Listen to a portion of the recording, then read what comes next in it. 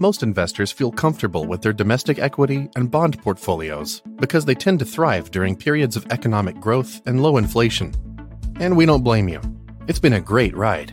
But it's a big world out there, full of opportunities you may be ignoring.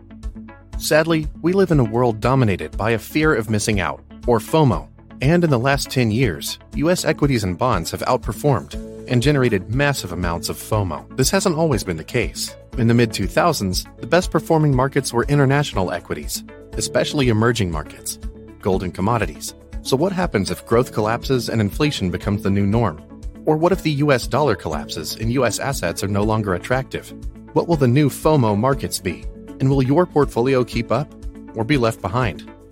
Enter Rational ReSolve Adaptive Asset Allocation Fund, ticker RDMIX, a strategy that is designed to thrive across different markets and economic regimes. Unlike most traditional strategies that keep allocation static and let volatility happen, adaptive asset allocation applies a proprietary systematic process designed to dynamically transition toward thriving asset classes and eliminate those that are not, all the while aiming for consistent volatility and stable returns. There's almost always a bull market somewhere in the world. Don't let yesterday's FOMO get in the way of tomorrow's opportunities. Instead, let adaptive asset allocation help you fill in your domestic portfolio gaps. To learn more, visit rationalmf.com and check out the Rational ReSolve Adaptive Asset Allocation Fund.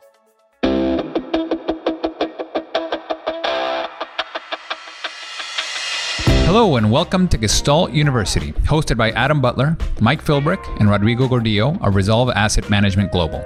This podcast will dig deep to uncover investment truths and life hacks you won't find in mainstream media, covering topics that appeal to left-brain robots, right-brain poets, and everything in between, all with the goal of helping you reach excellence. Welcome to the journey. Mike Philbrick, Adam Butler, Rodrigo Gordillo are principals of ReSolve Asset Management Global. Due to industry regulations, no funds managed or sub-advised by the host will be discussed in this podcast. All opinions expressed by the host are solely their own opinion and do not express the opinion of ReSolve Asset Management. This podcast is for informational purposes only and should not be relied upon as basis for investment decisions. For more information, visit investresolve.com. Okay, happy Friday. Look, we lost Mike. Oh, there he is. Okay. Oh, I'm back. I was just doing some behind-the-scenes work. You almost made it. Yeah, no doubt. Whew, just back from a fresh workout at the gym, so feeling that gym energy. And anyway, enough about me. Good. More about our guest, our infamous guest with the handle Bob E Unlimited. I mean, if that's not a Wile E. Coyote moniker, I don't know what is.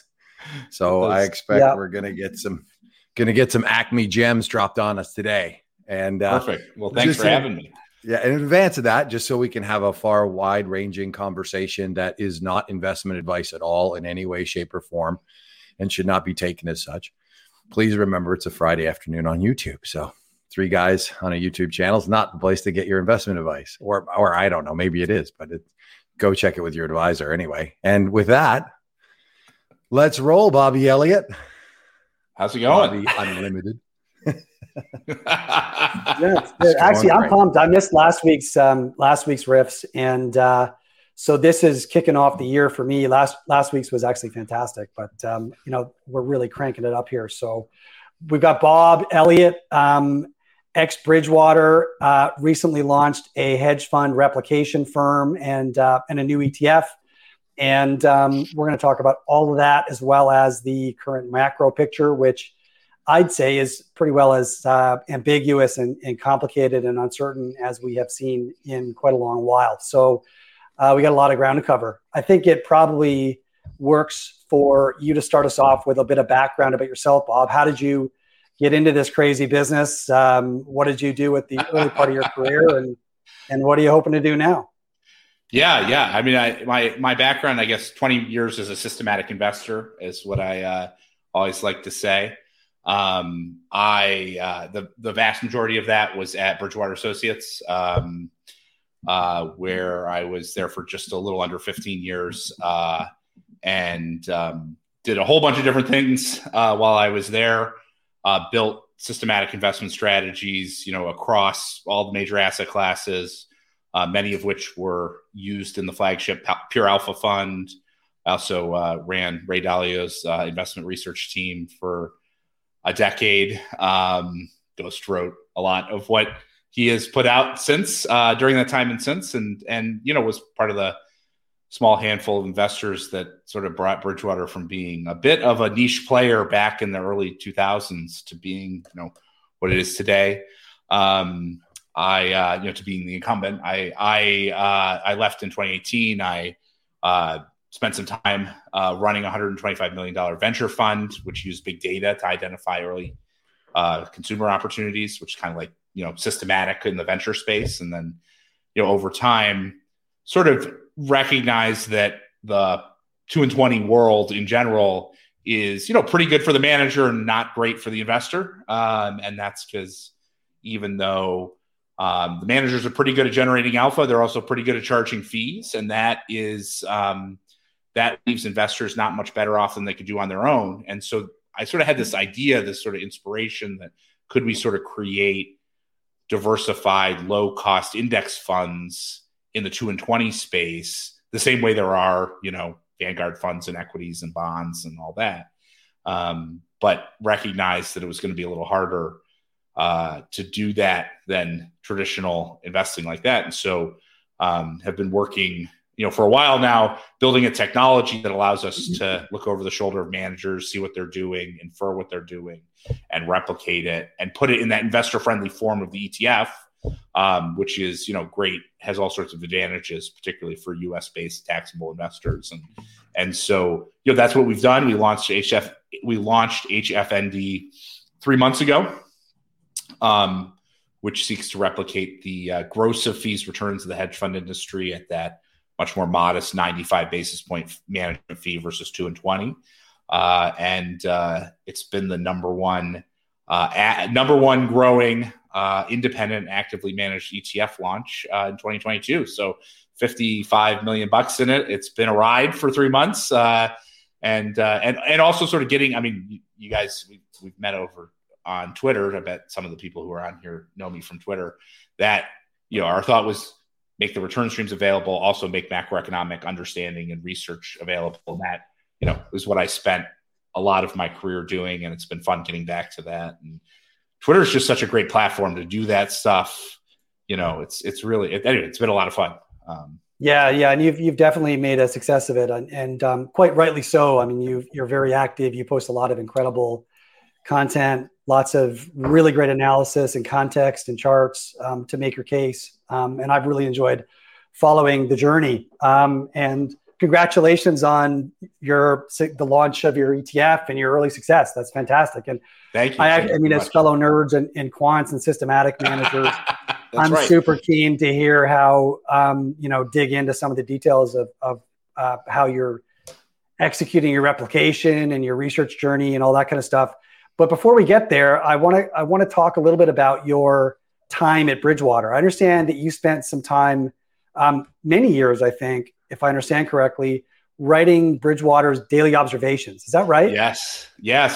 I was. There were 5 or 6 authors that were regular authors on the daily observations, and I was one of them for 5 or 6 years. So writing, between 1 and 2 of those, there are 2 sections, a morning and an evening section, 1 or 2 of those sections a week, every week for years, which was a lot of fun. I think, many of the things that, some of the things that, when you think about Bridgewater as an institution, obviously it's become sort of the incumbent.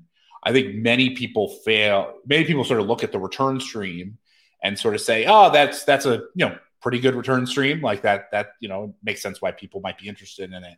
And I think they don't necessarily appreciate that what has made people, particularly institutional investors, stick around for a long time through the good times and the bad is that thought leadership and that partnership of working with clients to understand what's going on in the macroeconomy and help them navigate, in aggregate. It's not just about the product, it's about the overall partnership and doing that through content. And the daily observations are just, they were sort of the premier way of doing that content and creating that relationship. It's incredible, it was a ton of work. No, we're abundantly aware, and we've been long-term admirers of Bridgewater's marketing strategy through that daily observations and recognizing very directly how it builds trust and long-term relationships with clients to support whatever's going on in the background on the investment side. So I was kind of wondering though, like to what extent, I mean, I understand Bridgewater is for all intents and purposes 100% systematic, maybe not systematic in the way that many people think about systematic. It's more sort of macro systematic the way I understood it anyways. But to what degree did what's going on in the thinking in daily observations either overlap or inform or synergize with what went on in the back end on the investment side in terms of the types of data that you were feeding into the machine, the types of relationships that you were, that act as Bayesian priors on whatever the forecasting engine is? How did that synergize between research and that marketing activity? Yeah. I mean, I think the thing that, when we say systematic, I think often people think about it like traditional quant, and I wouldn't quite describe it. It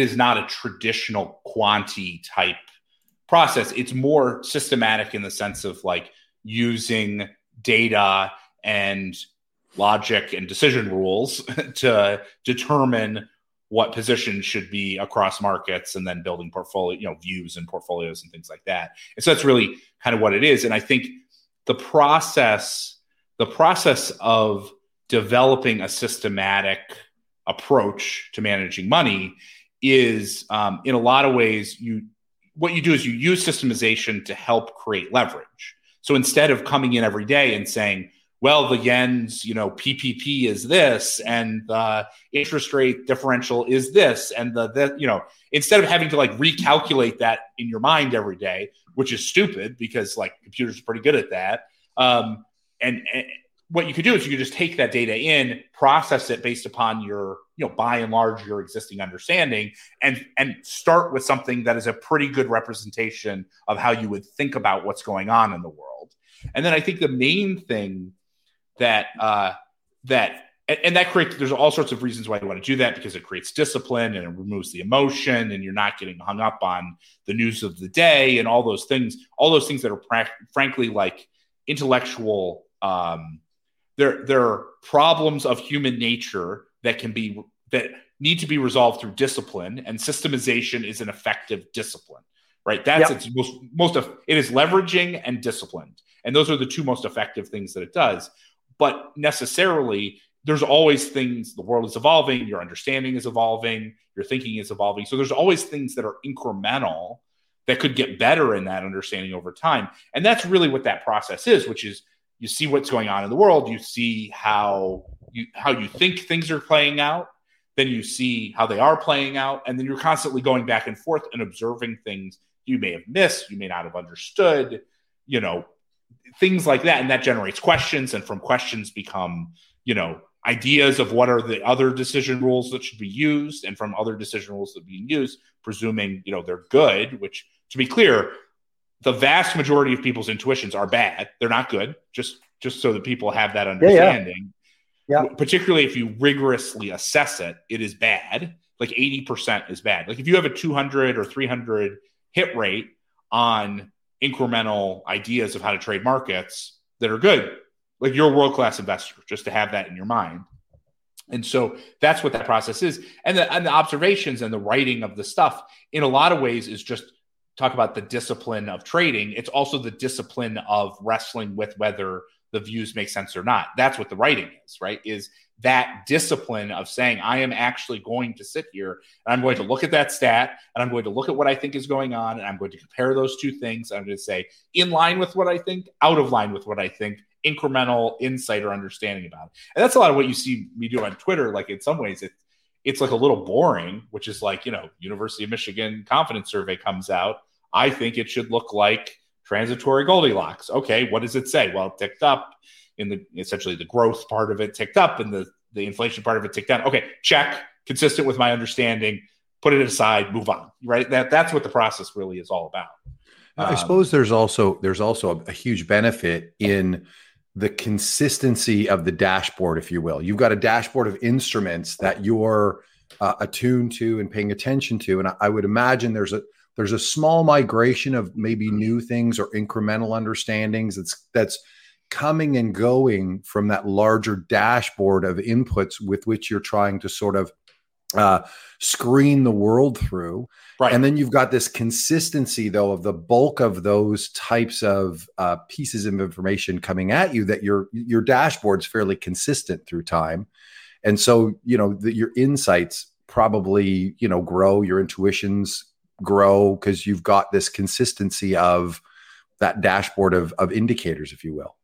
Yeah. And I think one of the things that people so often fail to appreciate is how much easier it is to start with a high quality foundation, a high quality levered foundation. And so that dashboard, like, as an example, there was like a book that got printed every week that had 1,000 pages in it, right? Like, and it just basically had all the charts of everything that you'd want to see going on in the world. And it was the same, every week, being able to come back and look at that and say, this is this is the holistic understanding I have. What isn't working consistent with my holistic understanding? What is working consistent with my holistic understanding? And what it does, systemization, it is like freeing, because it frees the mind from having to like rebuild the understanding over and over again. Like that's the thing. The discipline and the leverage are the things that are so valuable about systemization.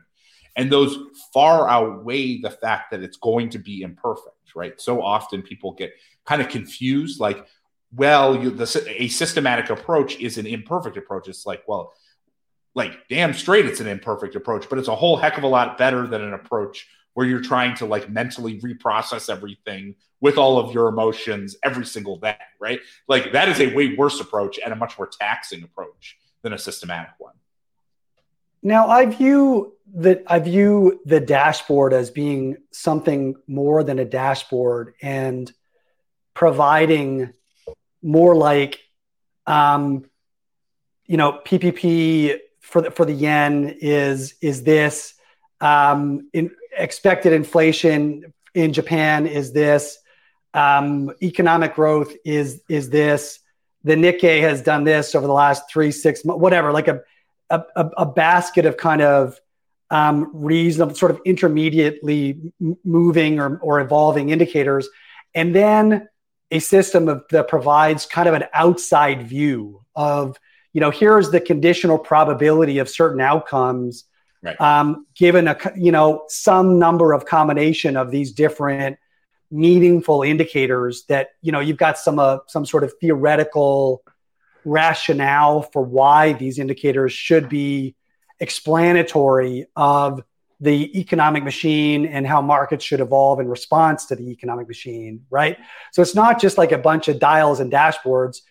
Am I right that there's also, along with those dashboards, a variety of sort of conditional inferences that represent kind of Bayesian priors on, look, if you want to be short the yen here, if this constellation of indicators typically is suggestive that that the probability is that the yen's going to appreciate over the next 6 months. So that should skew your or temper your enthusiasm to go against that or to coalesce that thesis. Is that a decent intuition? Or I think any good, I'd call it systematic process, what it's doing is it's taking your logic, right, your intuitions, going through a process of saying, are those intuitions good intuitions or bad? Meaning, like, how much goodness do those ideas have? And then like a calibration process, which is important because there are certain things that have better goodness and other things that have worse goodness and other things that have no goodness or negative goodness. So like, this is just like a simple thing that has come up on Twitter. Like everyone's focused on the ISM non-manufacturing survey and the fact that it plummeted. And it's like, okay, well, let's talk about that. That's basically an attempt to have a real-time indicator of services demand. Well, actually that's, that 20 years ago or whatever in the past was pretty good. And actually it's deteriorated in quality to the point where it's actually not a good indicator of anything right now. It's been essentially zero correlated to actual activity in the sector over the course of the last, basically post-financial crisis. Like that's such a good example of like, if you go on the Twitterverse, everyone is running around looking at that stat without contextualizing its goodness, without contextualizing its goodness on an outright basis, its goodness on a relative to other indications basis, on all of those different things. And that's the beauty of a systematic process, which you could say, hey, look, anytime I'm looking at something to be an indicator of growth, I should see whether it's related to the thing that it's trying to measure. And if it's unrelated to the thing it's trying to measure, then I should start to weigh it less than if it becomes more related to the thing I'm trying to measure, right? Or I should, downweigh it relative to other things. And that's the thing that the mind, the individual's mind is so frankly like bad at, is weighing in a disciplined way all the information that comes to you in a real-time basis. The way to do that, I mean, there's like nuances of how exactly to do that, but you'd be surprised, like you have the power.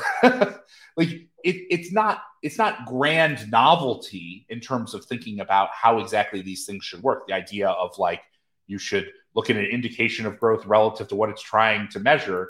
There's nothing like that insightful about what I just said, but the value is the discipline and the process and the rigor of actually evaluating that in a first-class way. You know what I mean? And that's what systemization brings.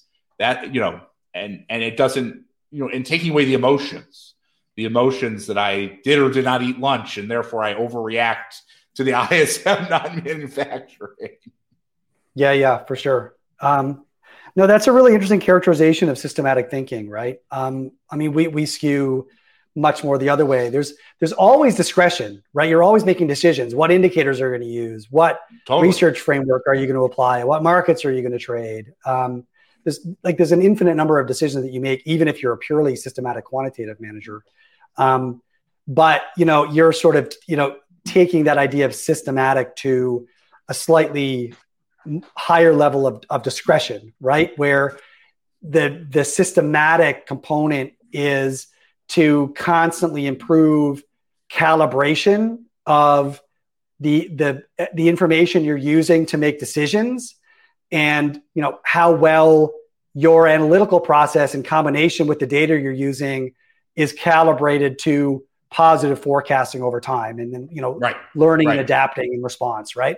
Yeah, and I think often people will immediately sit there and say, oh, well, you're just like running a big regression or something like that against everything. And like, you're just kind of like, like that there is even in thinking and investing in a systematic way, there's tremendous art. There's a tremendous amount of decisions that have to be made in constructing the approach, in evaluating the approach, and frankly, in running the approach on a day-to-day basis and saying, for sure, what's right, what's wrong, how confident am I? Like, you can't, that's why you can't, so often people are like, well, I'll just like gin up an indicator of something and then, just like run it off the cliff and it'll be fine. And like that's not how it works. Like systemization is a way to create leverage and discipline in running money, but running money is what you're doing. And so like, it's important to recognize when you're hiring people when you're investing in people, even people who have a systematic approach, you're hiring the people. So it's important not just to look at the approach, but also look at the people and see if you can be confident that the people are going to manage your money well. Do they have the skills, experience, expertise, perspective? Because, I don't know, if you hired somebody 5 years ago, they would have had to navigate through COVID. Like, do you have someone who's just going to run it off the cliff in the middle of COVID? Or do you have someone who is going to like manage the money? You can't get away from managing the money. That's the thing that's always important to recognize. Yeah, no, that's a really, really good insight. Absolutely. And even the most systematic managers need to intervene on occasion because there are certain things that the system just does not know that, for example, there's a peg on the Swiss franc to the euro, right? Should you continue to trade the franc, right? Like it just, or the Bank of Japan is instituting full on yield curve control. They're not going to let it go beyond a certain level. Now you're creating an asymmetric risk. these types of things need to be accounted for. You need to be constantly watching the market for things that your systems don't know. Right. And that's why when you're looking at people, like, managing money is not a part-time profession. You know what I just you got to be in the game. And so that's actually like one of the things that I think is kind of people don't realize, like I'm producing this content. The reason why I'm producing the content in a lot of ways, like, I've got to do this anyway, right? To run money, I have to have that level of understanding of what's going on an ongoing basis. Now, obviously we all know, like, writing something more formally is different from sort of like scribbling some notes. Although, you know, in a lot of ways, actually, I even got on Twitter because I just was going to write notes about what I was thinking was going on in the world, and then share it with some friends, and then it created. It became Bobby Unlimited, the Twitter. You're sharing with 50,000 friends and growing. Exactly. Which is kind of funny. I honestly had no idea that people would be so interested. But it's cool, you know. Yeah, well, I mean, you're coming into the rebirth of macro too. I think, from the perspective of the implications that this sort of scarcity global economy now faces versus the economy of, you know, free trade and you know, and optimization and liquidity. Right, exactly. Yes, macro. Precisely. The era of cheap money is over. That is very, you know, it's been 15 years since that's been the case, right? Yeah. Well, it seems like it's taken the market a long time to internalize that fact, I'll tell you. There's a good question in the chat from my partner, Rodrigo. We struggle with this internally about how to effectively make use of macro data because the frequency of the data is so low, right? So you're looking at monthly data, you just don't have enough data points or enough full economic cycles or what have you to be able to draw strong statistical conclusions and make strong statistical inferences for forecasting purposes. So maybe close the loop on that for us. I mean, I think you've answered some of it, but well, I think I'd take two. I'd approach it or answer it 2 different points on that, which is one. I recently was writing about this in the context of the employment report. Like, most people, they look at the U.S. employment report, and what they're trying to do is they're trying to find the thing that tells them what's going on, right? The indicator, the series, the whatever that is leading. And the thing that's very interesting about, I think, the most sophisticated macro investors and what they're actually doing is they're processing all of it, right? They're basically saying, let me look at all the different indications of this, assess its goodness, and put together a comprehensive and probabilistic picture of what's going on. That's what you're doing. And so part of the way that you beat the dearth of data points problem is by looking comprehensively. Like, if the question is what is going on with the labor market in the US, the answer is there are hundreds of different ways to look at that problem that together, I think, paint you can synthesize a picture together on it. And so that's part of the way that you increase real-time sample size, and some are more timely and less timely. And there's a lot that you can do there to increase your resolution to create. You're never going to have certainty. You're going to have a probabilistic sense of the range of what's likely happening, right? That's what you're going to get to, but you can get a fair amount of information about that. And then when it comes to the through time part of it, which is a big part of it, how do you know, people talk about the yield curve to trade stocks, right? The yield curve for recession, right? You've got 7 instances. There are people who have won Nobel Prizes, inferring what's happened with 7 data points. Which right. A real quant looks at you and you're like, you got to be kidding me. What's the statistical significance of this? And the reality is that in macro in particular, there's not enough statistical significance to be able to run traditional quant models. And so what you have to do, this is the art and the science, is you have to balance that idea of intuitive, fundamental understanding with what you think, how you think it should work, with an observational testing to say, is that actually how it plays out? And that is actually part of there's a real discipline you have to have there to basically say, I'm going to, in a very disciplined way, say, here's how I think the world works. Then I'm going to go test that What I'm not going to do is, if that ends up being false or not a particularly good indicator, I'm not going to like tweak the optimization to get myself to a point where it's going to be better and better and better. Because you can always, with 7 cycles post-war or whatever, I promise you, I can find you a million things that look great, that test great, look great, whatever. And part of the discipline is saying, no, the thing that will be durable is the thing that's rational and intuitive about how human nature and how people should react and respond. And for those things that are good, like, yes, that I can have confidence. Like, if I have good intuition and I have empirical evidence that's pretty good, doesn't have to be perfect, but pretty good, then I can be confident in that. And if it doesn't work out, like, you throw it away and you don't cheat. You can't cheat. That's a big thing. No cheating. Yeah. I mean, I think I totally hear you about the ensembling of a constellation of a wide variety of different data sources that are viewing the economy through, from slightly different angles, right? We make abundant use of that same technique. What's always stumped me was just, again, if you've got a limited number of cycles, trying even to determine which indicators are strong or weak or relevant or irrelevant or inverted, it's tricky, right? And I think that's part of the other thing is in macro, at least, I'm going to separate that maybe from other places. In macro, the best macro managers, the absolute best macro managers in the world are 60% right, 55 to 60% right in any trade in one market in 1 month. Just think about that. Like, at a high level, that's not very good. That's actually pretty bad in the scheme of things, right? Relative to like what the world considers expertise.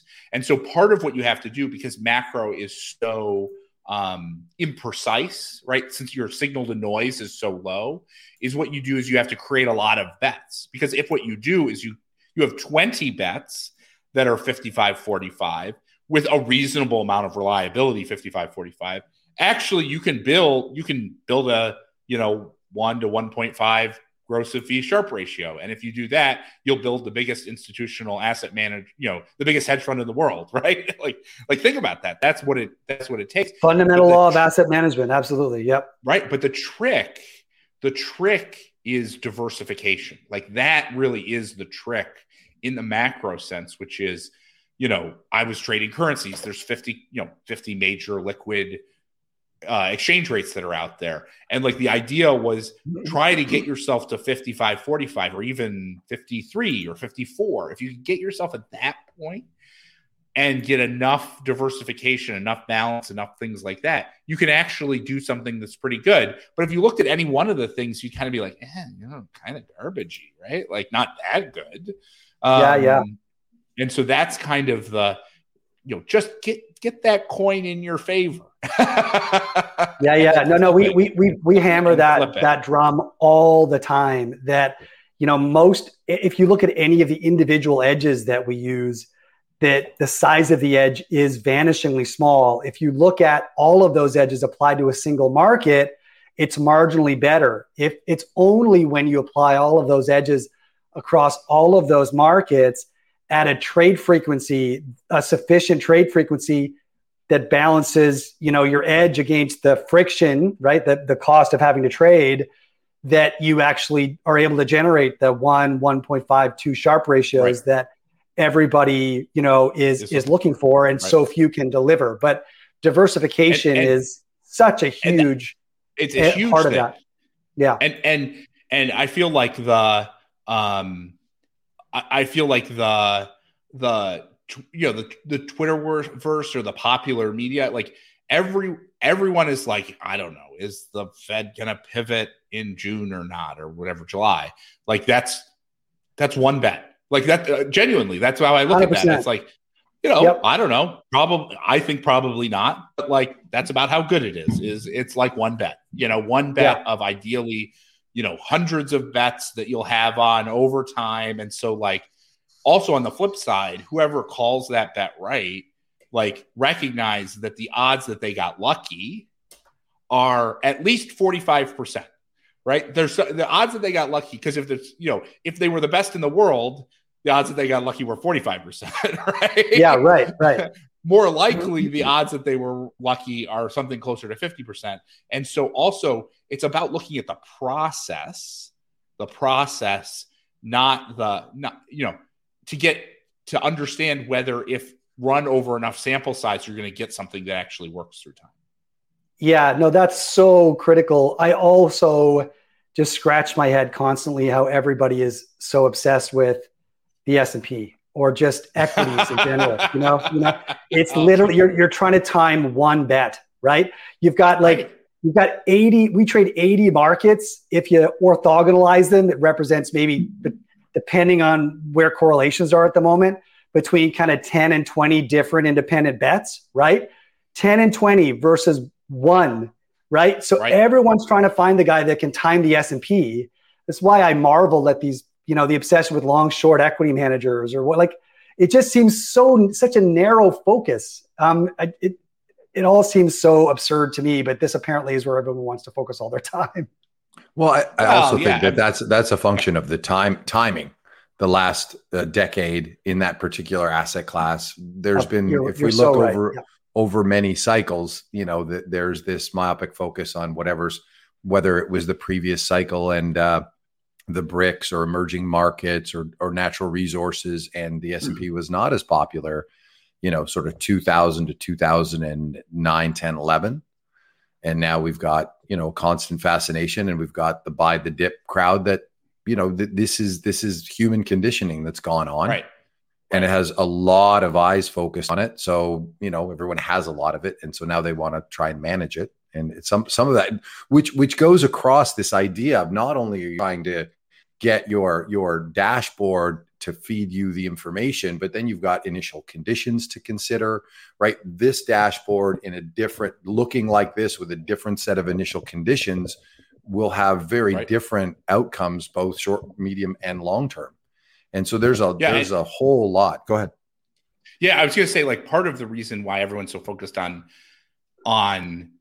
the S&P 500 and if it goes up or not, right, is because for some reason everyone's sitting around with all of their assets in the S&P 500. That is crazy. Agreed. Could not agree more. Amen. Preach, brother. Why? Okay, so why are we living in a world where that's essentially the only asset that anyone's holding? Not just in the fact that they're holding, they just hold stocks. They don't even hold international stocks. They basically effectively only hold stock risk. They won't even hold international stocks. And then let me tell you, let me try and mention gold to somebody, and I'm like a crazy person. Probably the most polarizing asset. But I'm saying, hey, maybe you should buy a diversified portfolio of assets across countries. Gold is one of the many things you could consider, and it's get out of here, you wacko! Go hide in your bunker, right? You gold bug, crazy person. But keep it beside my guns and my beans. That's right. We've been hugely influenced actually by a lot of the research that Bridgewater's published on their all-weather portfolio. And obviously they're not the only ones that published on sort of verse parity, but I mean, we couldn't agree more. All of our products, we've got some products that are just alpha and others that have a core beta component. The core beta component is a global diversified risk parity portfolio, right? Motivated in large part by, 10 or 12 years ago, that early research that Bridgewater published. And it just makes such amazingly sense when you think about it, right? Stocks and especially developed market and US equities really only work in a certain kind of economic environment. Now we've had an economic environment that is kind of Goldilocks for that from 2009 to the end of 2021, right? So I think a lot of the consternation at the moment is, holy crap, what's happening here? The last 10 years, this was an easy game. I thought this was an easy game. Right. And people are having to think about diversification in a very different way. So, I mean, how did your stint at Bridgewater just cause you to think about the idea of kind of strategic asset allocation relative to how most people invest? Well, I think the most important thing is diversify. And there's lots of different ways you diversify, and there's lots of different approaches to diversification, and there's risk parity, and there's other solutions to the problem. But like one of the things I sometimes I worry that people feel almost like it's too much. Like I can't replicate risk parity. It's like, fine, don't replicate risk parity. Just risk match your stocks and bonds. Let's start there, right? Like not that complicated. Like buy TLT instead of, VGIT or the equivalent of it, right? Just like buy some more duration against your stocks, or just buy 10% in BCI, a diversified commodity portfolio. Just, don't stress too much, buy 10% and you'll be better off than you were the day before. Like there's lots of different, it's a journey, right? It's a journey, not necessarily a destination. I think there are lots of good solutions. Like if I basically run RPAR in one way or another, which is the risk parity ETF for my personal strategic portfolio. Like that's what I, hold RPAR, and then overweighted towards tailed outcomes and higher inflation, because those are the two essentially risk of ruins for an investor. And so in the spirit of, I hold 10 or 15% of my portfolio in gold, which people think is crazy, hold more commodities than the average Joe, but like that kind of gives you a sense of it. It's like a little bit of like find diversification and then, protect yourself from the tail risk. Because I think I probably spent too much time studying very terrible outcomes. I think we all have. It's one of those examining things, the full distribution of potential outcomes, right? Right. Yeah. I mean, probably too much time studying, Weimar and Argentina and Turkey and, but it happens more than you think. You think that now because that hasn't happened for a while. Right. And the other challenge with all of the things you've mentioned, and I think the sort of the general direction of the investing public at large, this includes both retail and institutional, has been to eschew diversification because it has not paid, especially pre-2021, where your commodities dragged you down, your gold dragged you down, and investors tend to look at things of 6 months, 12 months at a time. And they say, well, why am I hauling this albatross around my neck when I have these other things that are doing so well? And they just, sort of continually through a full market cycle tend to both through drift in the portfolio, right? So there's a drift that occurs in the portfolio. If we go back to that 2008, 9, I mean, the commodity side drifted up just because of the pure performance of it. So you get more there. And if you're not rebalancing and doing the exact opposite, where you say, well, I'm going to get rid of these things because they don't seem to be doing much, you end up in the situation, I think, where we are now. And, I think, is it Portnoy who coined the, diversification is just always having to say you're sorry, because something in the portfolio, right? Just something in the portfolio is always going to be acting to one of the other quadrants. Right. Right. And so if that particular deflation or stagflation is not occurring, you're just hauling what you view as a dead asset. But again, if you look at this over decade-long periods, which, by the way, is the timeline, you inevitably will have a risk-like ruin type scenario because your timeline is long enough. Right. That you are going to have one of those scary situations happen, and it's going to leave a big dark hole in your portfolio. And that is going to have some challenges for whether it's your own portfolio or for the constituents of the portfolio that you're managing on behalf of, if you're an allocator or an endowment or a pension fund. Yeah. Well, that's really uplifting to everyone. Well said. Ready for those terrible risk of ruin moments, which will inevitably hit you before your death. So just be prepared. Well, you sort of pay for it along the way, or you pay for it all at once, or you pay for it when it happens, right? Yeah, that's right. Or or you get lucky. Right? Investors have for the last 10 years, for sure. Not including the last year, maybe. Well, I like all those people. I think all those people who retired in 2019, right? Yeah. You know, who were like levered up in like illiquid high beta strategies and retired in 2019. They're like, I killed it. I'm the best investor that existed. Those other people, they're the ones who screwed up the portfolio. Yeah, that's right. Exactly.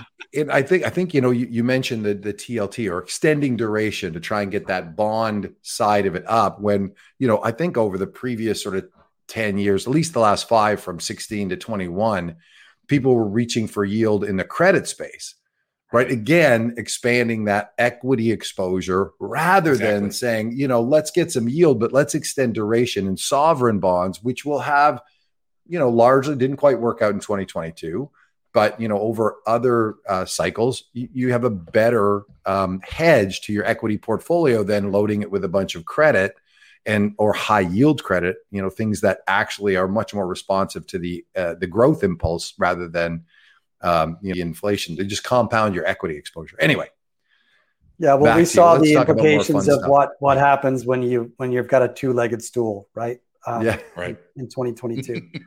Yeah. So, Bob, of course, I really wanted to have you on because you've produced such incredible commentary and analysis as we've come along this journey through 2022 and now into 2023. And obviously, the macro variables have evolved with gyrations and amplitudes certainly along the inflation axes and certain other dimensions of the economy that we just haven't seen in decades. So I'm sure the people listening are going to want to hear your thoughts on what you're currently seeing in the market. And as you say, everyone's obsessed with the inflation numbers and the Fed pivot. So, you know, what are you seeing? I've obviously been following some of your tweets and your charts. You're making some really good nuanced points. Where are you at the moment with your views? Yeah, I mean, I think we're the first thing I just like taking a step back for folks like a big part of what I did is I taught sort of the introductory macro course at Bridgewater for a long time, and I kept this is during a lot of it during post GFC, and I kept bringing the students back to studying cycles in the 60s and the 70s, and they'd all look at me and they'd say, do we have to study the cycle? What will it tell us? Like, inflation is dead. Like, why are we doing this? It's like a lot of what we're experiencing, like, hopefully, you know, I'm getting the thank you notes now, you know, in terms of navigating an inflationary cycle. But like a lot of what we're experiencing is, you know, a flavor of inflationary cycles. So in some ways, like a pretty boring traditional inflationary cycle. Now it's a little different. There were supply shocks, which created obviously like a inflation shock, which kind of kicked off the inflationary side. And we had large fiscal stimulation globally that also supported the spending and kind of got us into that inflationary cycle. So that's a little different than a sort of traditional 60s or 70s version of it. But look, the big picture was we're in an inflationary cycle. Some of those things, some of those shocks are getting resolved in a transitory way, in the sense of used cars went up and then they went down because it's being resolved to some extent. But what's happening is, in general, the sort of baseline structural inflation is being driven by wages. Labor markets are tight. When labor markets are tight, in general, wages remain relatively elevated. Wage growth remains relatively elevated. And that's very typical in an environment where you get the sort of inflationary shock with a tight labor market or an elevated economy and easy monetary policy. You often get basically an inflationary cycle. So that's what we got right now. The question is, where are we on that version? You know, a year ago, it was like inflationary cycle and the Fed is like out to lunch and has like, you know, left the building and have forgotten that matters. I'm sorry about the alarm here. This has been going on all afternoon. I apologize. I'll just keep talking through it. But, you know, then you got through the year and you had the typical monetary tightening response to that inflationary cycle. And kind of we're at this point of saying, where are we in that cycle? Where are we in that process? Like, it looks like to me, we're in this sort of 6 months, let's call it, of what I'm calling transitory Goldilocks, which is because some of the supply shocks have been resolved, some of the issues we're switching from inflation to disinflation amongst a couple of different core sectors of the economy. That is bringing overall reported inflation down. That's supporting real incomes, which is supporting real spending. And as a result, we're getting moderately good growth in a relatively tight labor market. But we can have moderately good growth with okay inflation, like fine inflation, at this point in the cycle as that disinflationary impulse comes through. But eventually, it will no longer be sufficient to offset the services inflation, et cetera. And so therefore, what will happen is we'll come back, we'll find ourselves 6 to 9 months from now in an environment where inflation is probably more elevated than what we expected, and the Fed will probably have to do more. That's my guess. If that's the case, the bond market is totally mispriced, right? Because the bond market is saying cuts in 2020, the second half of 2023, massive, recessionary cuts. Yep. So if we get to that point where the Fed has to do more, that's going to create that's not priced in the bond market. At the same time, we look at the equity market, and the equity market is sort of saying there's not going to be an earnings recession, everything's fine, which makes, one possible outcome is that the Fed has done enough, and when all these dominoes flow through, the economy will weaken in something like 6 months from now, right? It will start to get, feel like recession 6 months from now, at which point the stock market is totally mispriced, because if we're going into a recession, basically earnings expectations on a level basis are higher than they were a year ago, right? The equity market is actually more expensive today than it was a year ago. And so one of the things that's happening, like the stock market's mispriced, the bond market's mispriced. They're both kind of implausible. And at the same time, what's being priced into the commodity inflation side of the market is basically a return to perfection, right? Like we are absolutely getting to 2% and it's going to be perfect and spot on and stuff like that. And that also is totally that is likely implausible in the sense of if we were going to go below it, the Fed can ease and support the economy. So the risks are skewed to the upside that the Fed hasn't done enough on it. And so you basically have transitory Goldilocks combined with asset markets that are basically pricing in totally implausible scenarios in one form or another. And that actually creates a lot of opportunity in terms of positioning through this dynamic. Yeah, well said. I kind of yammered on there. I apologize. I think that's spot on, right? Yeah. Somebody in the way assets are priced and asset classes are priced, there's an incongruity with the potential outcomes that is noticeable, and that is being largely ignored by investors as they kind of look through the last 10 years of what their habits have been and their reactions have been to these types of things. And thus you have an opportunity in active management to have much further dispersion created, which creates the opportunity for active management to provide excess returns. Yes. And in particular, at a time when passive portfolios, whether they be risk parity or otherwise, may sort of struggle. And this is going to be a very challenging experience, and that this transitory Goldilocks, like what we're seeing and what we've seen in the beginning of this year, is like at the beginning of this year, 60-40 has been doing great, right? And you could imagine what happens is we get the circumstance where the growth is okay and the inflation comes down and everything looks okay and 60-40 does great, but it's not a durable circumstance. And so you could easily have people levering into assets in the 60-40 and then get royally hammered if either outcome happens, which is either the economy topples over unexpectedly or the Fed has to tighten more. Like the combination of those two things is really bad. And you could, as a strategic investor, you're not well positioned for that path. And so what can you do? You can either increase your diversification, which is like, if you're just a strategic investor, like increase your diversification, try and put hold more cash, lower your risk, increase your protection against elevated inflation, don't be a hero, muddle through this year and it'll be okay. That's what I would do if you were just like, hey, I want to put on a portfolio and not worry about it. Or what you're going to do is you're going to have to find the most sophisticated asset managers, because this is going to be hard. Like, let's be honest. Like, This is going to be a doozy of a year is what we're going to experience here. Right. And I think, go ahead, keep going. And so like the beta guys are not like, they're going to get ruined by this thing. Yeah. Like you need the sophisticated people to help you.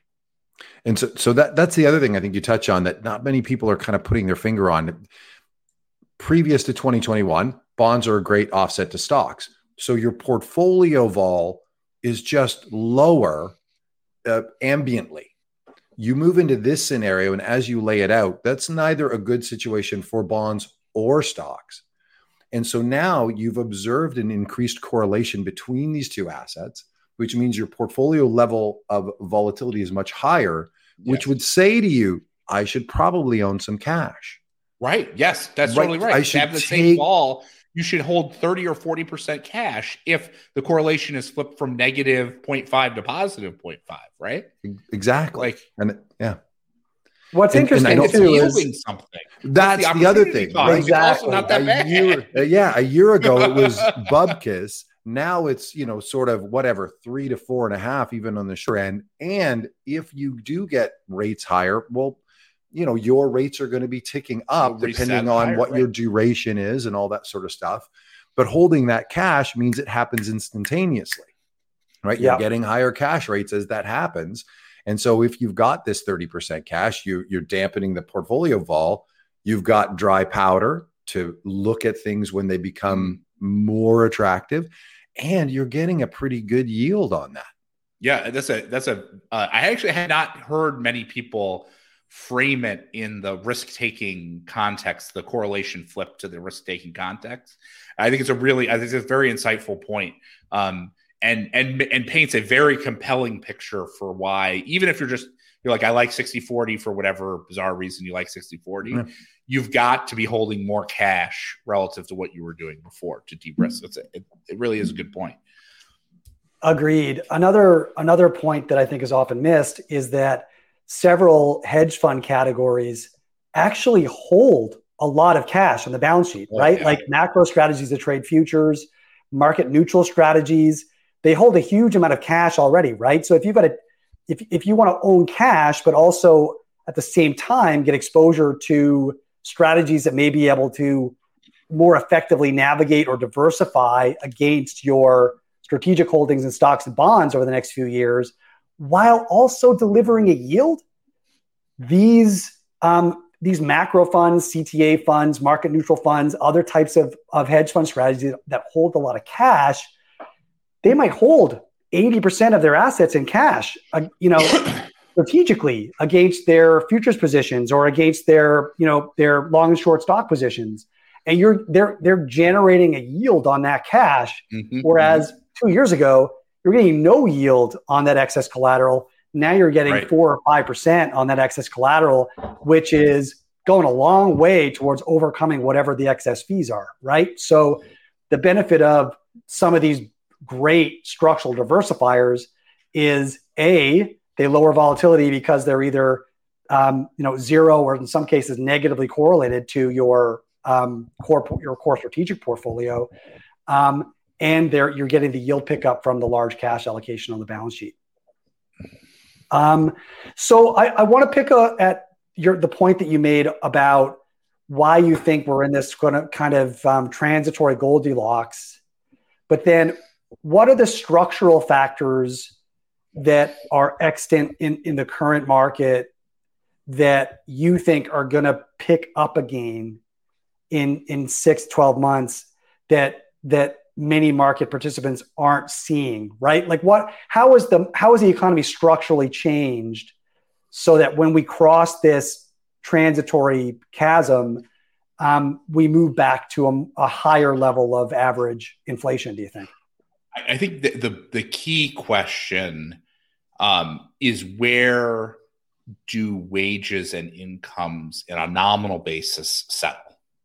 And for decades, basically, wage growth was 2%. Like I can remember creating models where I just typed in 2%, that's like as if it was, sent from heaven that wages and inflation shall be 2%, right? But that's not the circumstance that we necessarily have on a forward-looking basis. For a variety of reasons, labor markets across the developed world are actually relatively tight. A big part of that is that even though growth is not that strong in an environment of low productivity and an environment of negative demographics, what you have is you have a circumstance where you have even like a muddling economy actually can create some labor market tightness. Now, if we didn't have, I think, the inflationary shocks that existed, a year or two ago, my guess is we would have seen a more of a Japanese-y type outcome, which is kind of this like everyone kind of accepts that wages grow very modestly, even though the labor market is relatively tight. But what that has done is, in some ways, and this is a little unsatisfying, is like it has inspired or created a reason why labor can negotiate, an immediate reason for why labor can negotiate for higher wages.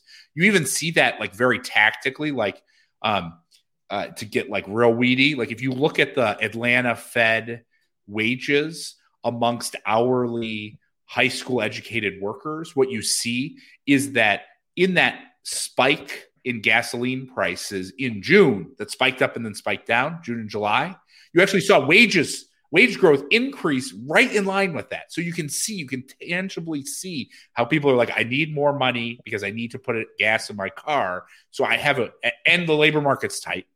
That's important to consider. And the labor market's tight. You can't find anybody else. So you better give me a little bit more dough so I can do this. And so that's created a higher rate of nominal incomes.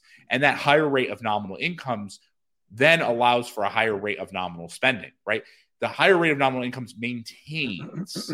It's not a spiral. There's no spirals, right? It's a maintenance. If I keep getting paid, my wages grow at 5 or 6%, I'll keep spending growth nominally at 5 or 6%, and we'll just keep plodding along like that, right? And I think that's the key question is, are we going to go back to the world of 2% inflation, or are we in this, because of a structurally tight labor market, a more persistent 5 or 6% type wage outcome? And if we are, that's the thing that Powell, and it's not just Powell, it's also Lagarde and others, when they talk about what they're worried about, that's the key question that they're worried about. I'd say the jury's still out, but it's my guess, having looked at things that look like this through time, is we're going to see higher than what most people expect longer in terms of inflation than is currently priced into the bond market or into inflation swap markets or things like that. Like that's my guess is where we're going. And so that's why I'm squinting at these things, like the Atlanta Fed wage thing comes out, like let's get the spectacles on and start squinting at it. It's important because where that settles will be the determinant of how this whole thing plays out. It's very important. And it's ambiguous. I don't know. And anyone who tells you that they know is blowing smoke. They don't really know, right? This is the art. This is the ambiguity of the macro environment, right? You got to deal with that. And are those wages sticky? Like once they rise, do they not, like, the gas prices dropped? Did the wages drop immediately? Are they a little bit more sticky? Right. The growth slowed. And so that's kind of the question, like the levels, you have an adjustment up in levels. And then the question, because inflation is the change in prices. And so that connects to the wage growth, right? Mm-hmm. The nominal wage growth. And so the question is, how fast does the nominal wage growth go? And it looks like it's persistent. That's the thing. It looks, but you could envision, let's just say everyone, gas prices went from, I don't know, $3 to $5. Everyone had a level reset in their wages, and then we all carried on. Like, I agree, that would then return us back to a zero or whatever low inflation dynamic.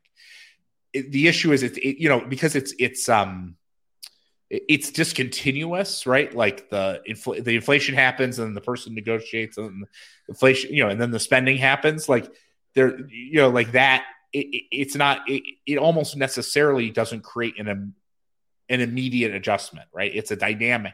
It's a dynamic that interplays with itself rather than an immediate dynamic. An immediate readjustment. Feedback loops over and over again through a number of derivations.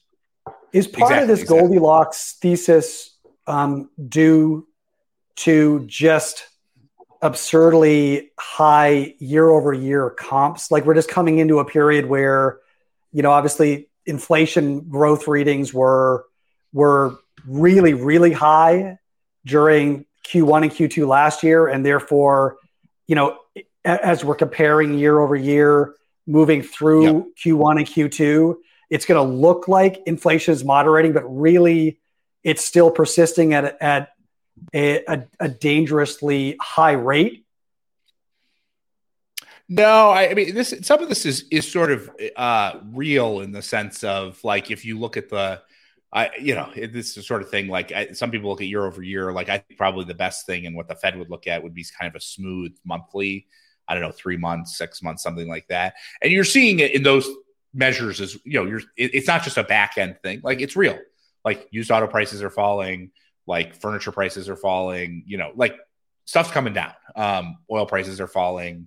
Things that are connected to oil prices are falling, like airline fares and things like that. Like it's not like a technical issue. It's like, no, prices are falling.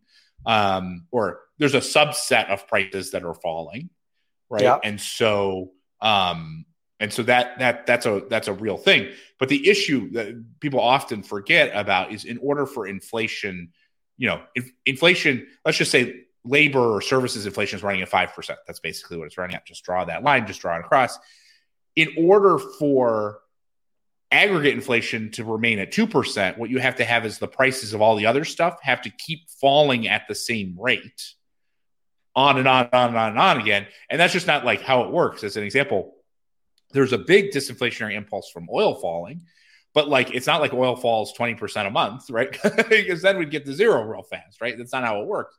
And so the fact that oil prices are stabilizing and actually slightly increasing at the current levels means that you're shifting from a disinflationary impulse from falling oil prices to inflationary impulse of falling prices. And that's going to necessarily create a positive impulse on inflation. And so that's the cycle we're in the cycle of getting that disinflationary impulse. That'll flow through, that'll eventually revert, and we'll get back to that structural inflation, that structural labor inflation, which is the thing that matters. Like, right. That's why we got to be laser focused on understanding what that is, because that will make or break. And that's what Powell, that's what Lagarde, that's what they're focused on. That's what they're really thinking about. They don't really care if used auto prices are going up or down. Like, they're not buying used autos, and it's not the thing that matters to people the day to day.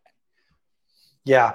How important is the reflexive relationship between the Fed's desire to raise risk premia, slow, or at least moderate economic growth in order to moderate wage pressures and pressures in certain parts of the economy, maybe the housing market, et cetera, play out against the animal spirits, right? In equities and credit and in the rates markets, right? It seems like the risk takers are determined to play chicken with the Fed, right? They're amazing, right? How do you think that dynamic plays out? How is the market perceiving the potential reflexivity there?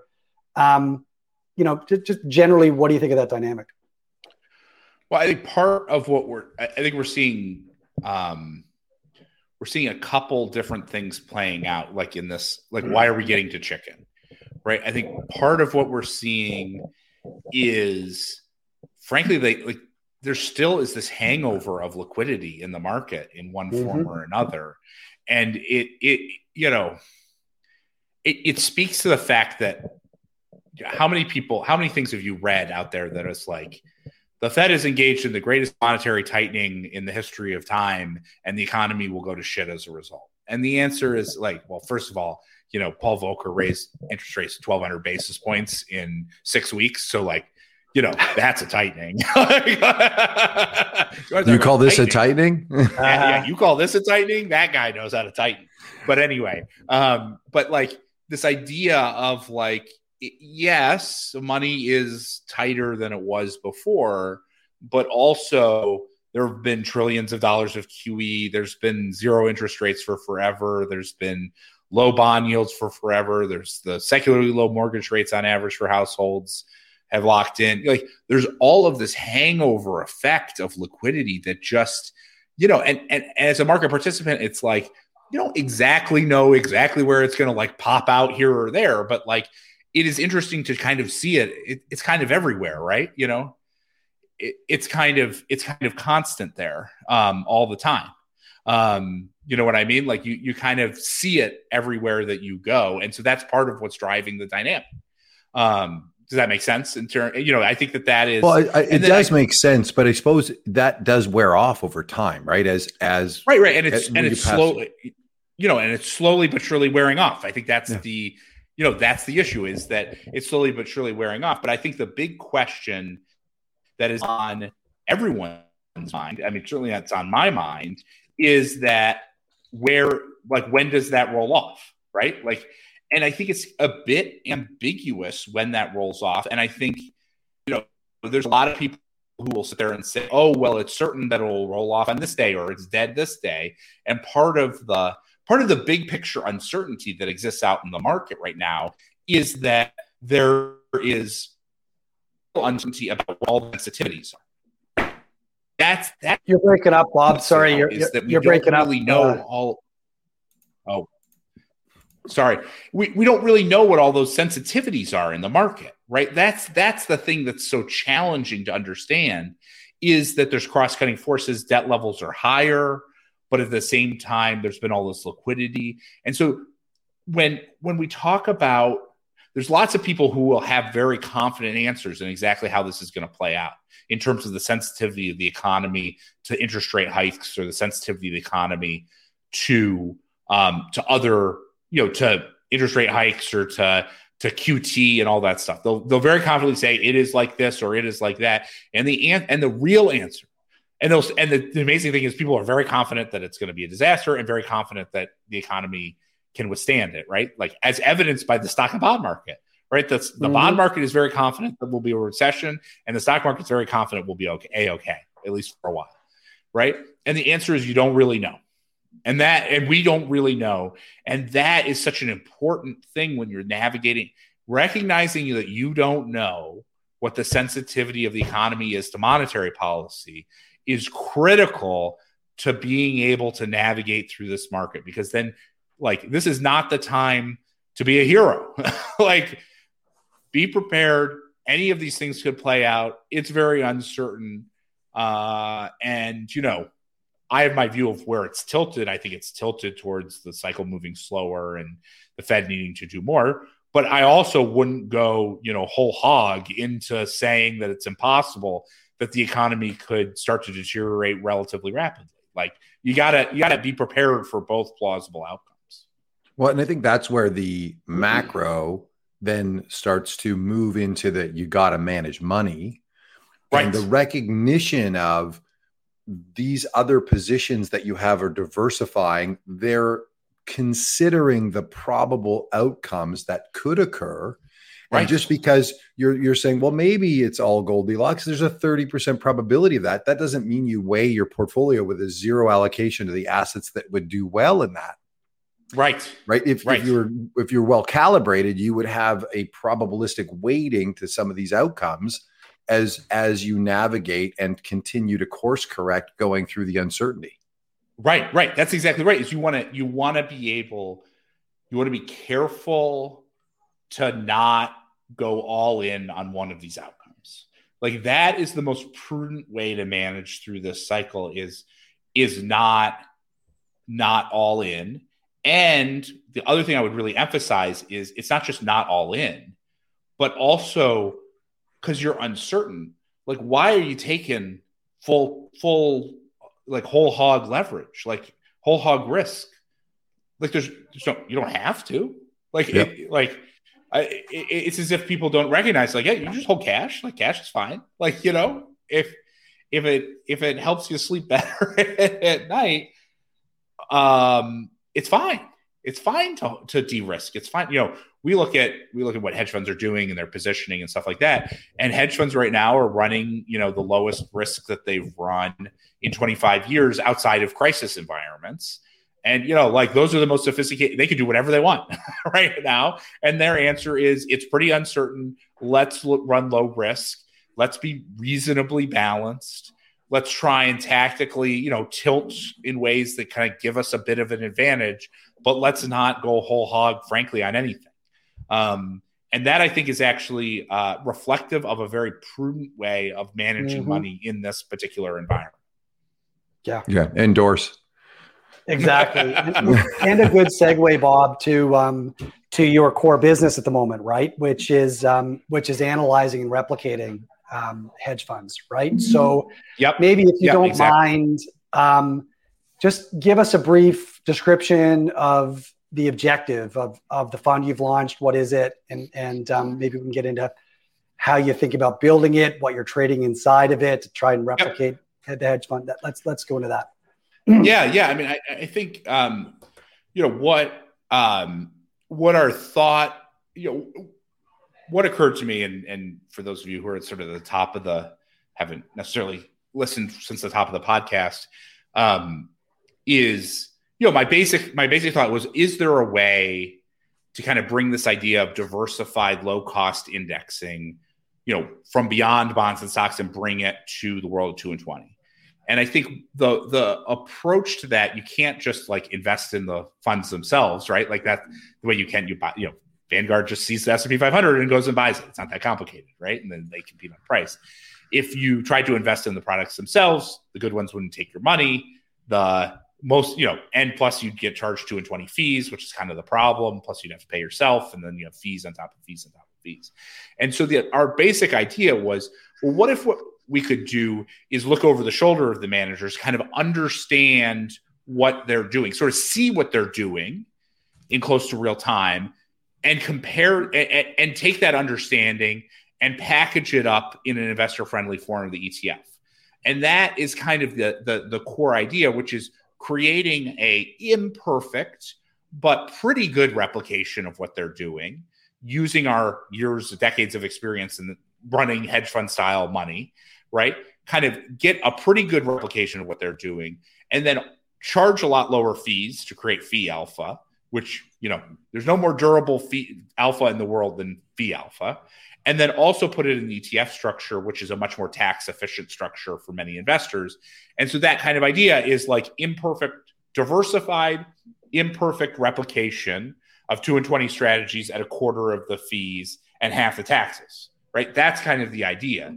And so, that's what the essence of HFND, which is the first product, is to try and replicate the gross of fees returns of the hedge fund industry, but do it at that much more reasonable 95 basis point management fee rather than do a 2 and 20 style management fee.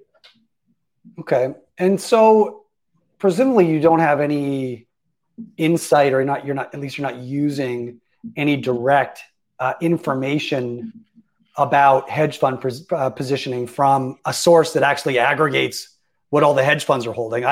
Presumably that's not what you're doing. So you're needing to sort of infer what they're holding from daily returns of the different investment categories of the index or whatever. Yes. How do you think about that? Yeah. So, there is some reporting, like 13F reporting, stuff like that, which for those who are in the industry know that that's incomplete and not very good, and sometimes even manipulated. So, what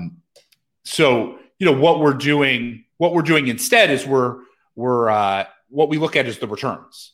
And the reason why we look at returns is returns are comprehensive and they're the truth. You can't lie about your returns or you go to jail. That's the nice thing about returns, right? And so embedded in returns is understanding of how managers are behaving, right, in a holistic way. And so what we do is we take the overall hedge fund industry, we break it down into the individual sub-strategies like global macro, fixed income, ARB, et cetera.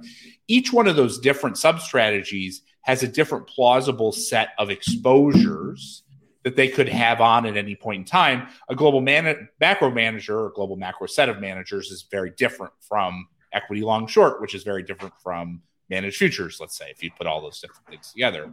And so because we kind of know what exposures each one of those sub-strategy has, we can look at the returns and compare those returns to to a portfolio of plausible exposures and essentially solve for what portfolio best describes the returns that we're seeing in close to real time, either daily or, there's good information relatively quickly into the subsequent month, and basically solve for what that portfolio is, and then use that understanding and translate it into positions.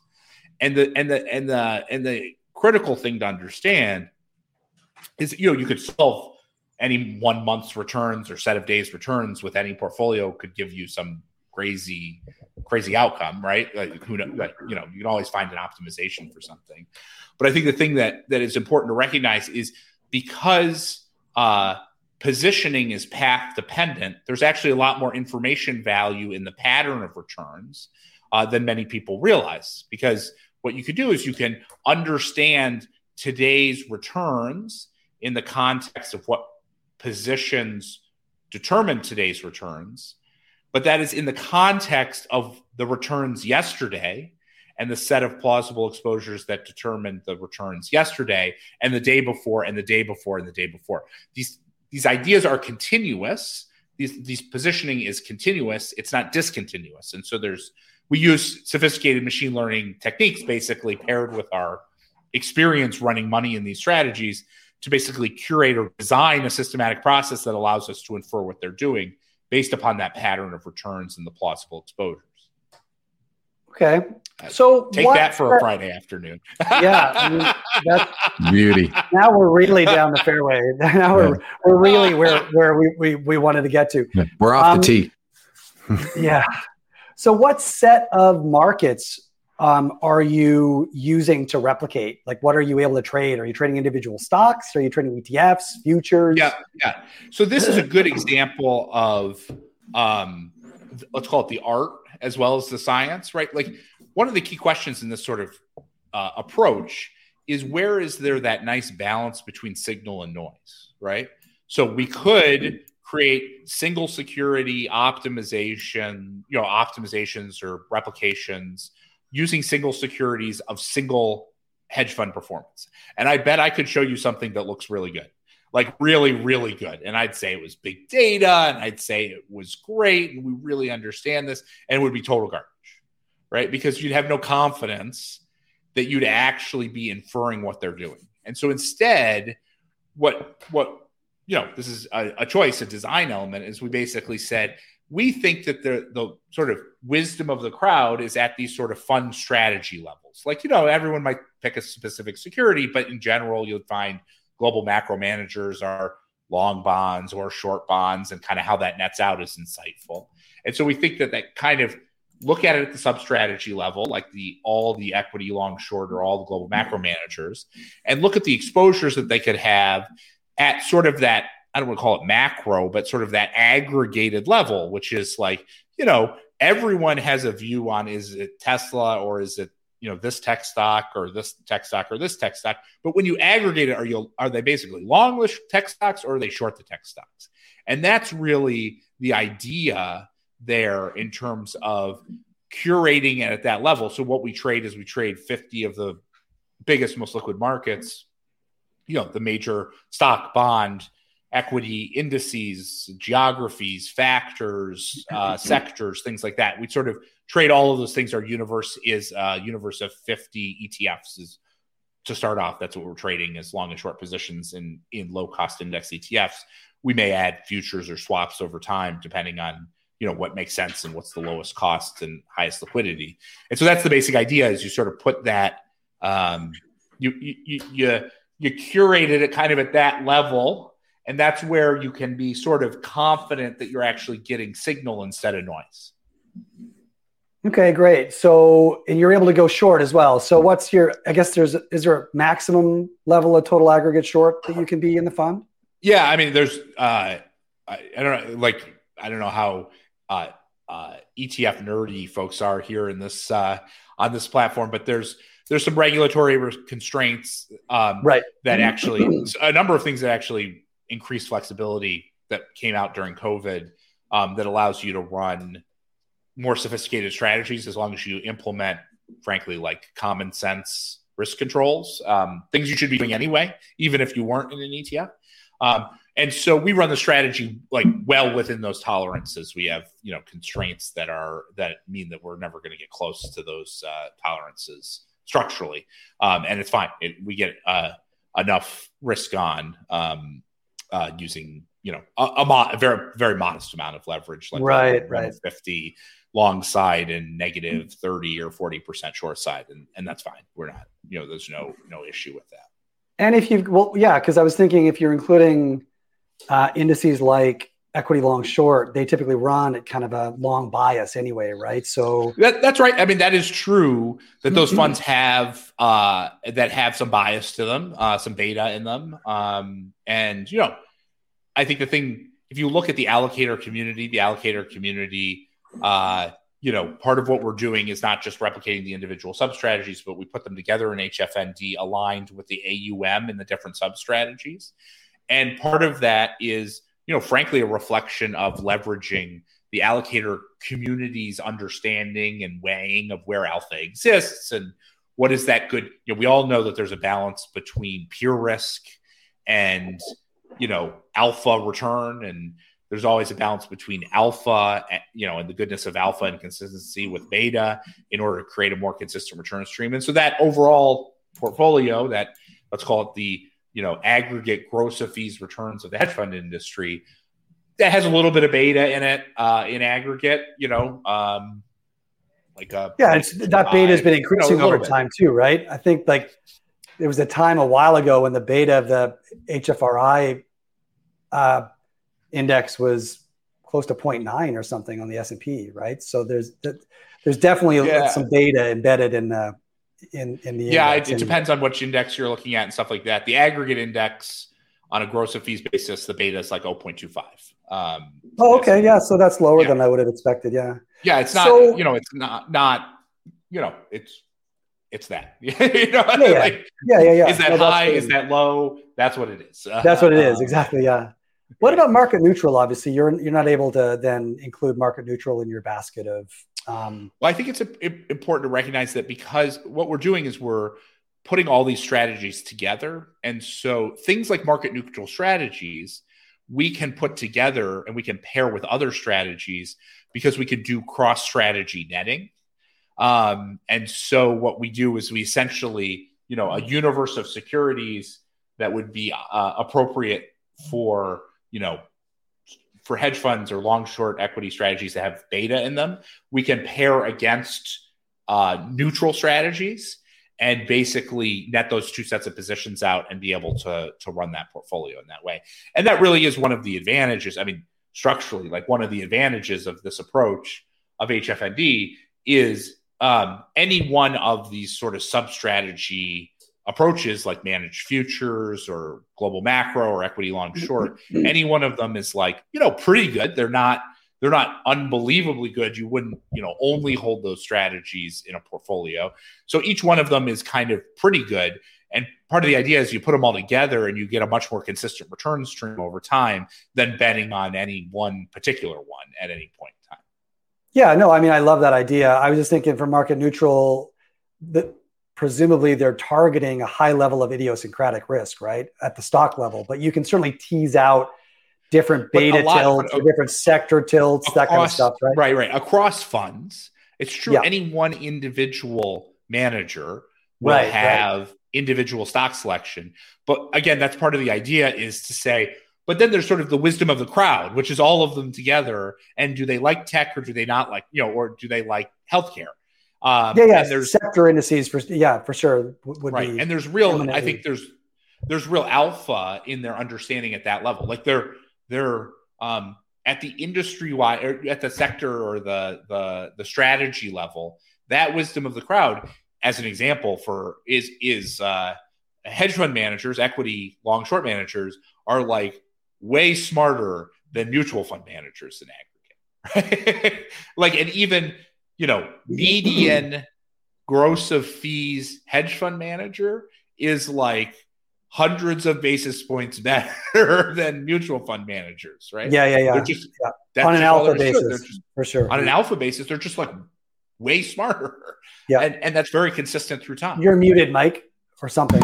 I would say it's structural as well, right? The structure of a mutual fund, the objectives that you would have in there would dictate a limit of the alpha that you could provide.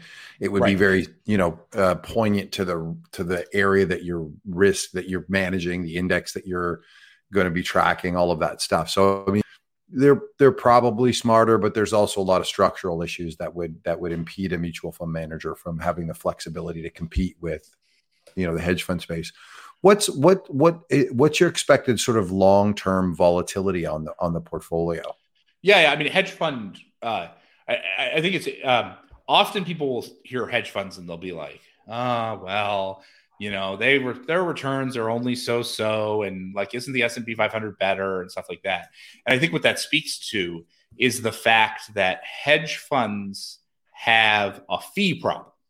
They actually don't have a strategy problem. They have a fee problem. They charge people too many darn fees, right? That's the problem with hedge funds. And so hedge fund returns gross of fees are, like 100 basis points better than stocks over a long period of time. They have about half the volatility on a monthly basis and about a third of the drawdowns. Like that's what hedge fund returns look like, gross of fees. And if you can get access to that or something even close to that, that's a great strategy. You want that in your portfolio, right? And that's the basic idea. And the way that the hedge funds do that, I think, is also important, which is, during more challenging market environments like what we're seeing right now, to be blunt, they're relatively conservative with the risk taking that they engage in order to preserve capital. And then there are times where their confidence is higher and they take on more risk. And that's when they deliver a pretty good return. And the thing that's so interesting about it is if you can limit the drawdowns and deliver a pretty good return in other times, you actually end up getting a return stream that is a fantastic return stream, right? Like that's, it's boring. That's the thing. We're trying to develop a product that will gently deliver equity-like returns that you don't have to think too much about. It's kind of boring. No one's going to call you and complain about it, right? It's not going to go way up and way down. Like a nice, boring, moderately, moving up into the right return stream that's well diversified. That's what we're trying to do. That's what we're trying to deliver with HFND. And frankly, that's what hedge funds are pretty good at doing. They've shown a very long track record of being able to do that. I think maybe also where you were going with that, Mike, is that one of the problems that hedge funds have is that they operate at too low vol, right? So, your typical market neutral fund might operate at a 6 vol. Your typical long short equity fund might operate at a 10 or 12 vol. You're just not able to generate the dollar alpha necessary to overcome your fees at that level of volatility. Even if you're running at a 1 or 1.5 sharp, but if you're running at a 6 vol, you're generating 9% pre-fees. Your performance fee take is not that high, but it's high as a percentage of the total return, right? So even there, right? What is it? 3.4%, right? Like, sure. But I mean, if you're delivering 6% of alpha, then that 3.4% is less of an issue than if you're only delivering, 3.4% of alpha, then you're consuming all of the alpha in fees, right? So, and that literally is the problem. Is that the hedge fund managers consume all their alpha in fees. And so if you can cut fees, like instead of hedge fund managers taking all the alpha, and they don't actually consume all of it, they consume like 60% of it or 70% of it for themselves and give clients, just enough to make it worth their while, but not too much. And imagine the idea of saying, hey, look, instead of the split being, 70-30 or 80-20 to the manager, what if what we did is we flipped it and we made it 20% to the manager and 80% to the investor?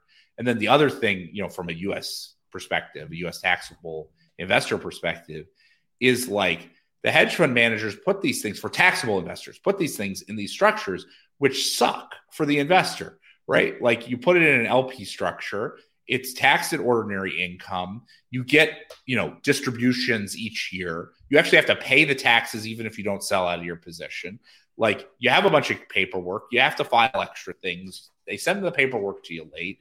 Like, I know these sound like very practical, issues that you have to face. But if you're an RIA in, the middle of the country and you have moderately sophisticated investors and you're looking at that thing and you're saying, God, that looks like a pain. I mean, combined with the fact that you can't get into the good ones, right? Yeah, you right. Get into the ones that will take your money.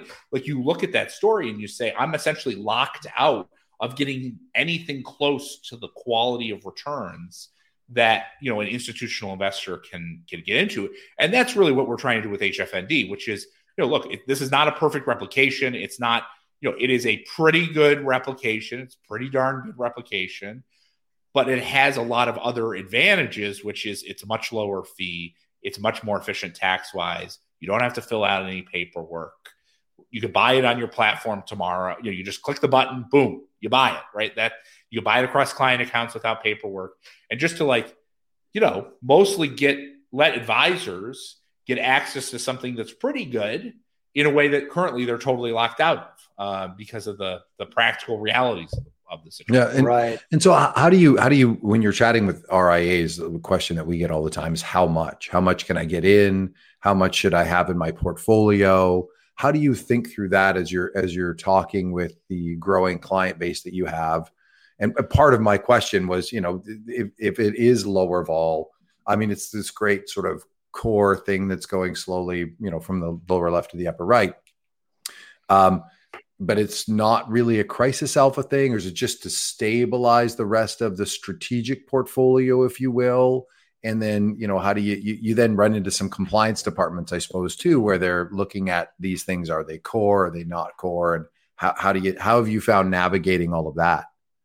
Yeah. I mean, the thing that I found, at least so far, is that most RIAs I talk to are, first of all, they're quite sophisticated. Like, they're as sophisticated as any institutional investor. If anything, they're actually more sophisticated and entrepreneurial than traditional institutional investors. As part of that sophistication, what they recognize is that alternatives have a good, a very, very useful place in their portfolio. And they're already actively looking at something like 20% of their portfolio in alternative assets in one form or another, in one shape or another. And that mostly what they're doing is they are sitting there going, God, it sucks to have to go through this. I talked to a guy who is running, a $5 billion Midtown Manhattan, a nicer office than I've ever sat in my life. And he sits there and he goes I want allocation to alternatives. I know my clients want it. They're sophisticated enough to understand it. It improves the overall portfolio outcomes on a strategic basis. But I've got 200 clients and I can't get them to fill out the darn paperwork. And that is just it's just impossible to get them busy people filling out the paperwork and dealing with all of that. And that's, I empathize. I know what it takes to run a business and all of the things that it takes that are not the core of the business. I'm sure you all appreciate that as well. And so those sorts of things are the things that you need to cut out of your life in order to make it more efficient and spend time on the good stuff. And so typically they're already allocated in that 10 to 20% range in alternatives. And so we're often, the conversation starts with how are you a good alternative to the things that I'm already looking at in that bucket, in that alternatives bucket. And that ends up being a pretty productive conversation. Because what we're trying to do is hit the main pain points they have. They obviously have pain points, and we're trying to create a product that's helping address those pain points. And I think, also I'd say most big strategic asset allocators, that's kind of what they allocate to alternatives, right? Alternatives mean liquid markets, hedge fund style strategies, 10 or 20%. It's not a science, but 10 or 20% is about that balance of you have some confidence that it will be better than your traditional liquid markets portfolio, but you're not certain. So you don't want to go all in on, you don't want to bet the farm on alpha. You want to be careful. You want to put some of the farm in alpha, right? Because they might not have edge. They might not work, and beta is, worse ratio, but more reliable, and you can be more confident. Yeah, that makes sense. Well, I could certainly poke and prod at some of the technical details of the model. Are you the quant that built it, or you've got a team that kind of helped out, or what's your? Yeah. It is the two of us. My partner Bruce McNevin was at hedge funds for many years, 30 years, as a data scientist before data science existed as a thing. And professor of econometrics and at NYU, and so he is a core part of building the model. I also have built these strategic models for a long time, and so that's a big part of the two of us together are the hands on keys. Some people ask, like, how could you have built this model? The answer is, well, we've done it for 20 years, and so we're building the model. Like, what do you want me to tell you? Awesome. Well, Mike, should we let Bob go to his Friday evening? I think we've covered. We've covered a lot of stuff. We did the macro. We did the history of Bob, and probably, Bob, why don't you let everybody know where Bob E Unlimited can be found, and where people can find your products, your websites, your Twitters, and et cetera, so that exactly. Well, you can find me. You can find me at Bob E Unlimited on Twitter, and I'm happy to. I'm very often on Twitter, and so very active. So check me out there, or you can check out what we're doing with HFND at unlimitedfunds.com. Is probably the best place to check it out. So thank you so much for having me on. I really appreciate it. Yeah, it's been great. It's been an amazing first conversation of the year for me. I hope they all live up to this standard. Really appreciate your you spend a lot of time with us, so really appreciate your generosity as well. Thank you so much for having me. Really appreciate it. Love it. All right. Well, we'll find you online and have you on sometime later in the year. All the best of luck. Great. Talk to you guys later. Thanks. Have a great weekend. Thank you for listening to the Gestalt University podcast. You will find all the information we highlighted in this episode by visiting investresolve.com/podcasts. We also encourage you to engage with us on Twitter by searching the handle @InvestResolve. If you're enjoying the series, please take the time to share us with your friends through email or social media. And if you really learned something new and believe that this podcast would be helpful to others, we would be incredibly grateful if you could leave us a review on iTunes. Thanks again, and see you next time.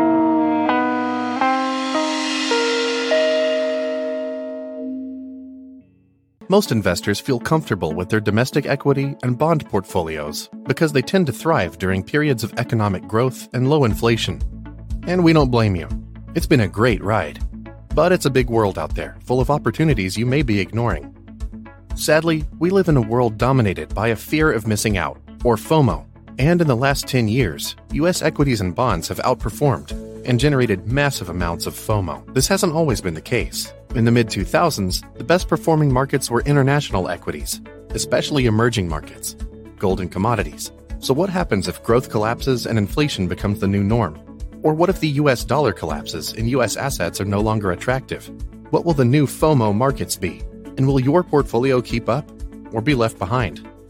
Enter Rational ReSolve Adaptive Asset Allocation Fund, ticker RDMIX, a strategy that is designed to thrive across different markets and economic regimes. Unlike most traditional strategies that keep allocation static and let volatility happen, adaptive asset allocation applies a proprietary systematic process designed to dynamically transition toward thriving asset classes and eliminate those that are not, all the while aiming for consistent volatility and stable returns. There's almost always a bull market somewhere in the world. Don't let yesterday's FOMO get in the way of tomorrow's opportunities. Instead, let adaptive asset allocation help you fill in your domestic portfolio gaps. To learn more, visit rationalmf.com and check out the Rational ReSolve Adaptive Asset Allocation Fund.